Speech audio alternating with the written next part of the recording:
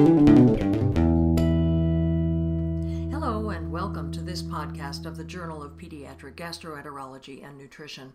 I'm Judy Sondheimer.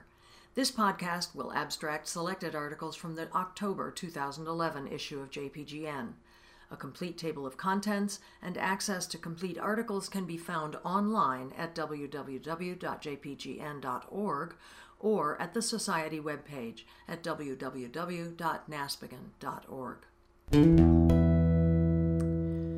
The first two papers of this issue are short communications. The first is entitled Prevalence and Risk Factors for Hypovitaminosis D in Young Patients with Inflammatory Bowel Disease by Papa and colleagues.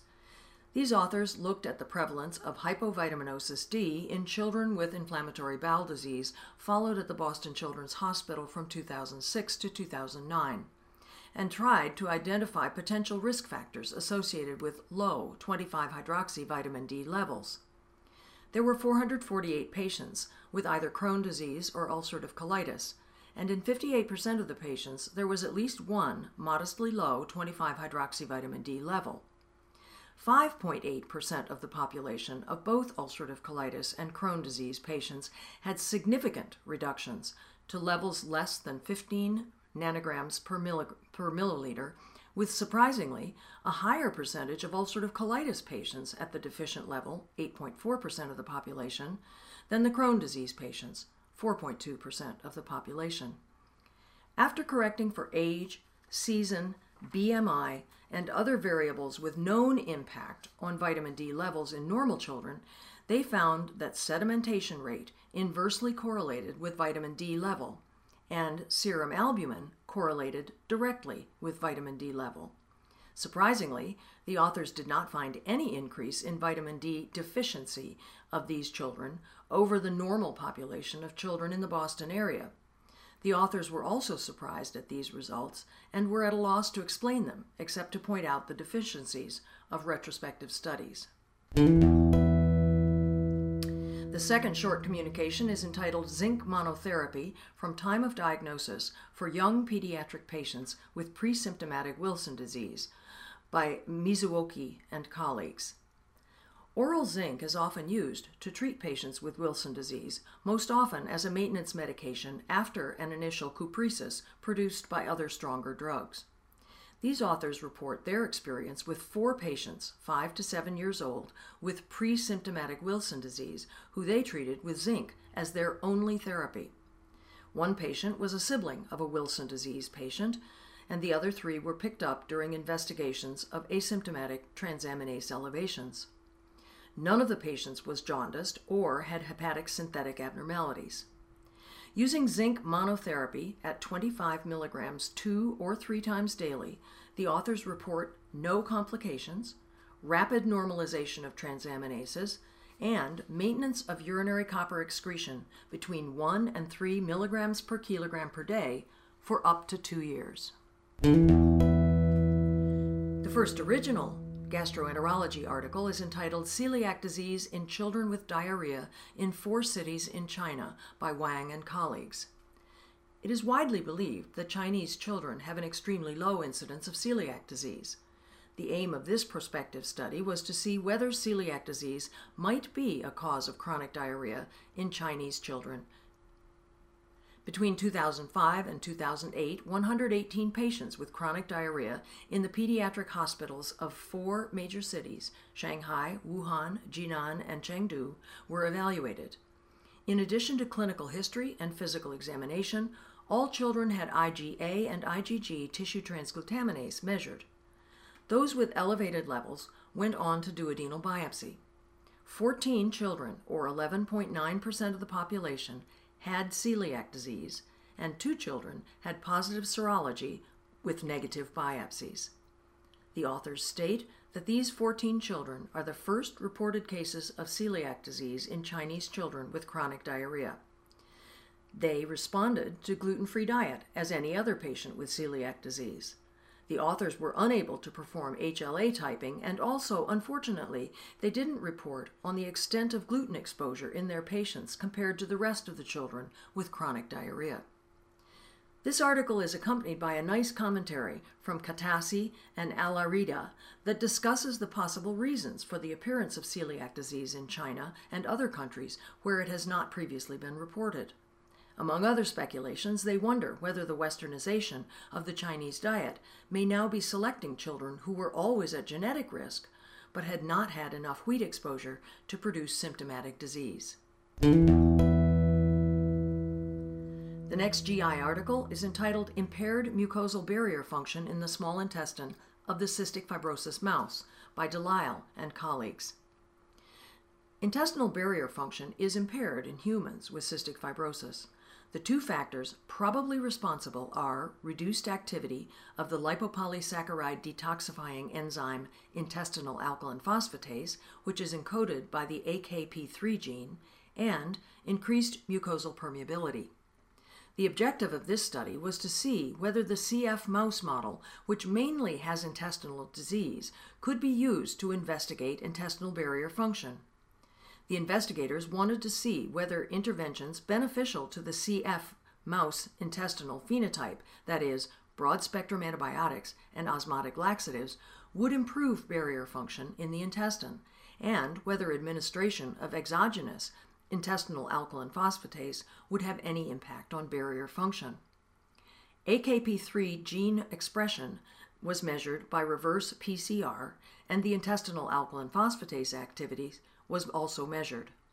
Intestinal permeability was assessed by rhodamine dextran plasma levels following gavage.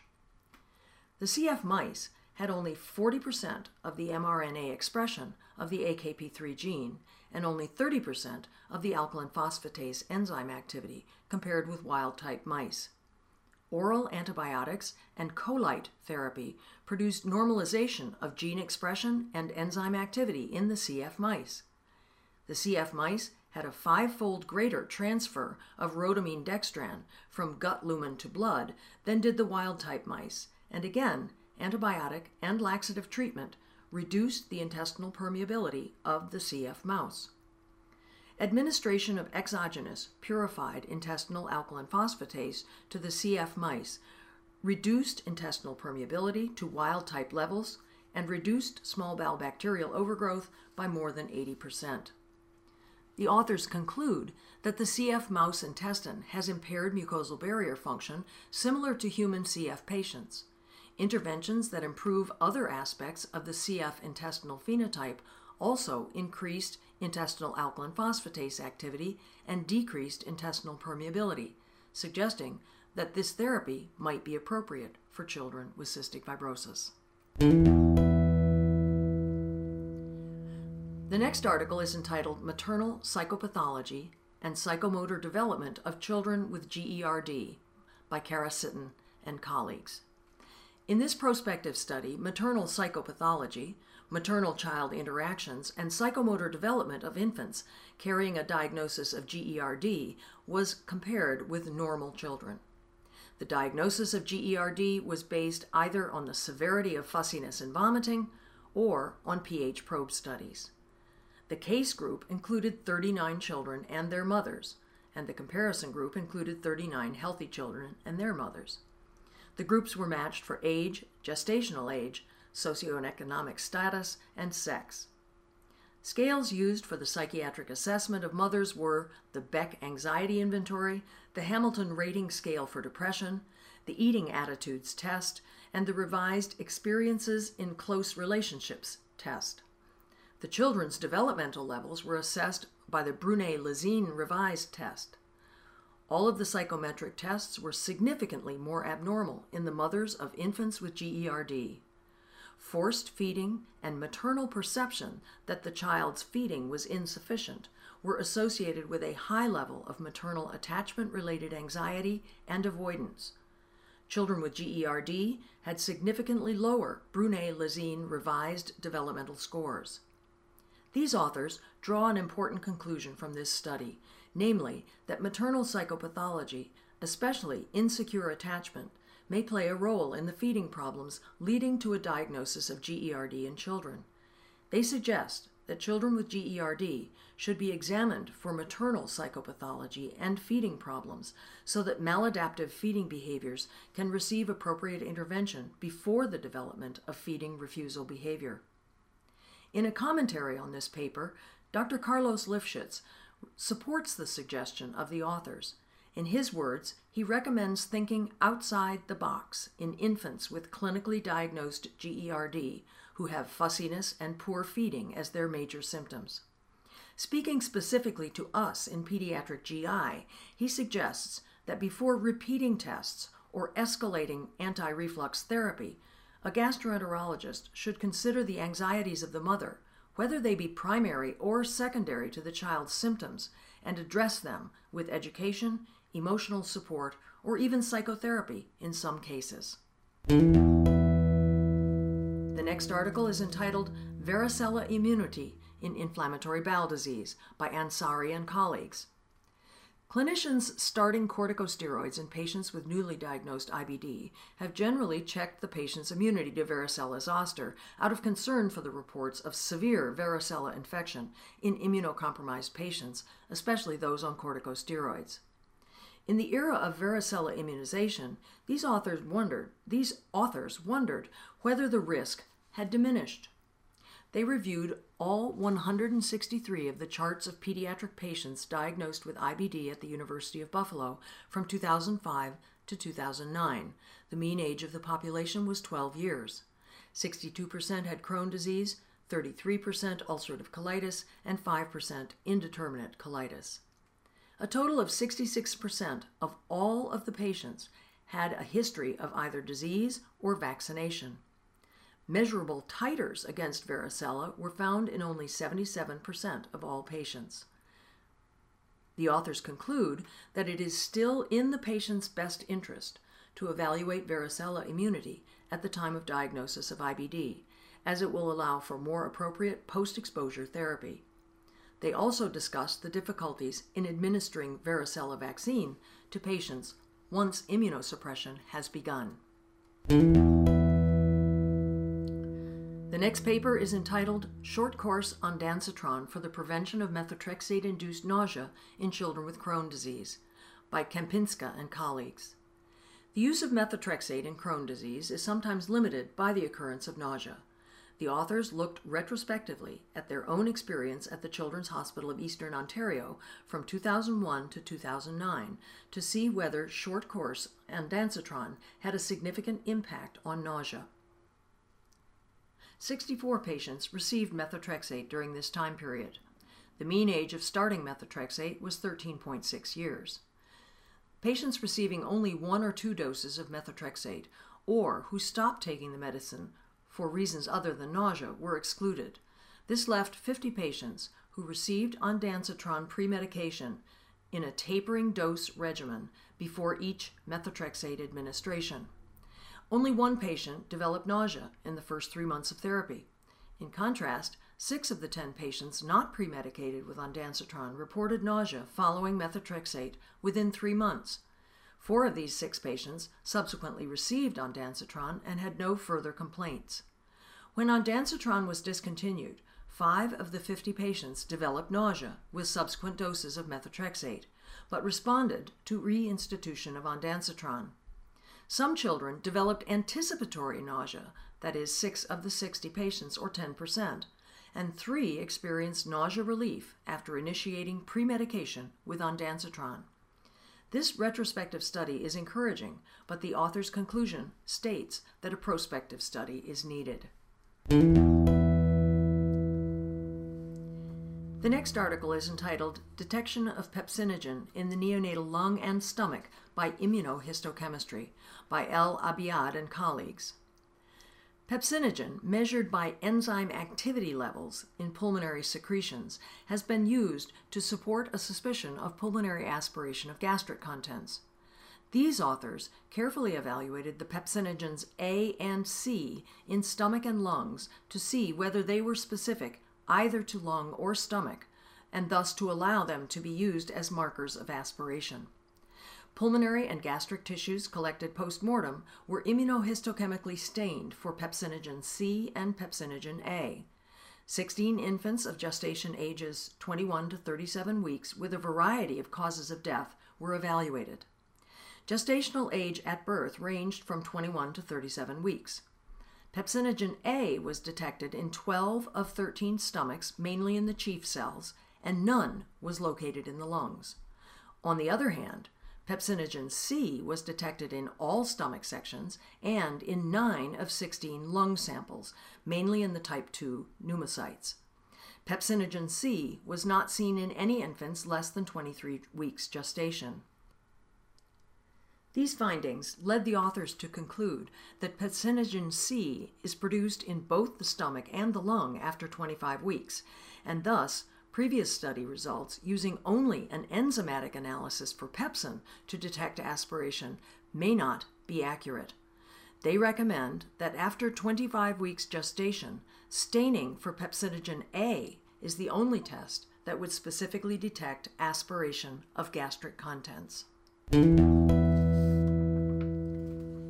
The first original article in Hepatology and Nutrition is entitled Effects of Long-Term Parenteral Nutrition on Serum Lipids, Plant Sterols, Cholesterol Metabolism, and Liver Histology in Pediatric Intestinal Failure by Kurvinen and colleagues. There have been studies suggesting that the plant sterols in parenteral nutrition fluids may contribute to intestinal failure-associated liver disease. These authors looked at the relationship between serum plant sterols, liver function and histology, cholesterol metabolism, and characteristics of parenteral nutrition in 11 patients with intestinal failure who were receiving long-term parenteral nutrition. These patients were of mean age 6.3 years and were studied prospectively for about 9 months, during which they had repeated measurements of serum lipids, non-cholesterol steroids, including plant sterols, and liver enzymes. Plant sterol contents of the parenteral nutrition fluids were analyzed. Liver biopsy was obtained in 8 patients. 20 healthy children served as controls. Median percentage of daily energy requirement received parenterally was 48%. Mean lipid administration was 0.9 grams per kilo per day. Respective amounts of the parenteral nutrition sitosterol, campesterol, evanasterol, and sigmasterol were 683, 71, 57, and 45 milligrams per kilogram per day, respectively. Median serum concentrations of sitosterol, evanasterol, sigmasterol were significantly higher in patients than in controls. Levels of campesterol were equivalent in the 2 groups. Serum cholesterol precursors were higher in patients than controls. Serum liver enzymes remained close to normal range. Gamma-glutamyl transferase correlated well with plant sterol levels in the serum. Liver fibrosis was seen in 5 patients who had increased serum plant sterol levels. The authors conclude that serum plant sterol levels increase moderately during olive oil-based parenteral nutrition and correlate positively with the percent of calories delivered by parenteral nutrition and with serum gamma-glutamyl transferase levels. Despite well-preserved liver function, histology in 5 patients with increased plant sterol levels revealed significant hepatic fibrosis.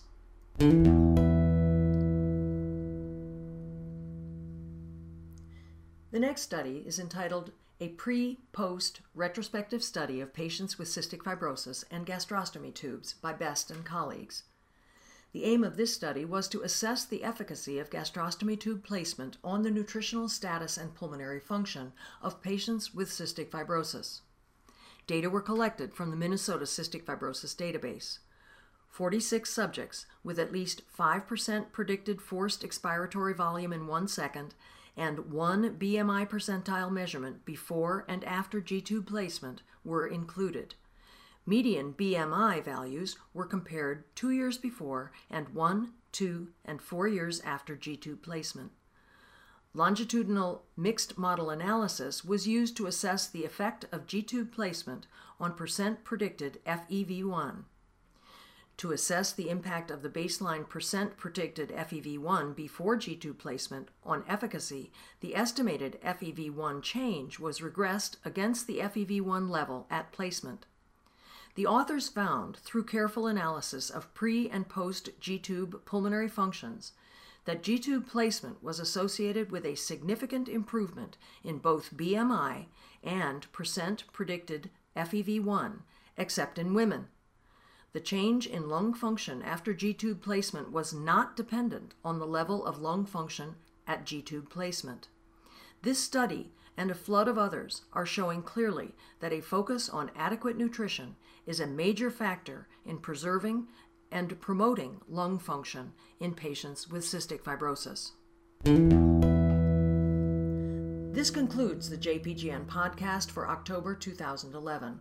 For more information regarding the contents of this issue or to access the complete articles, visit the JPGN website at jpgn.org or the NASPGHAN website at naspghan.org. JPGN is the official journal of ESPGHAN and NASPGHAN. The co-editors are Mel Heyman and David Bransky. I'm Judy Sondheimer.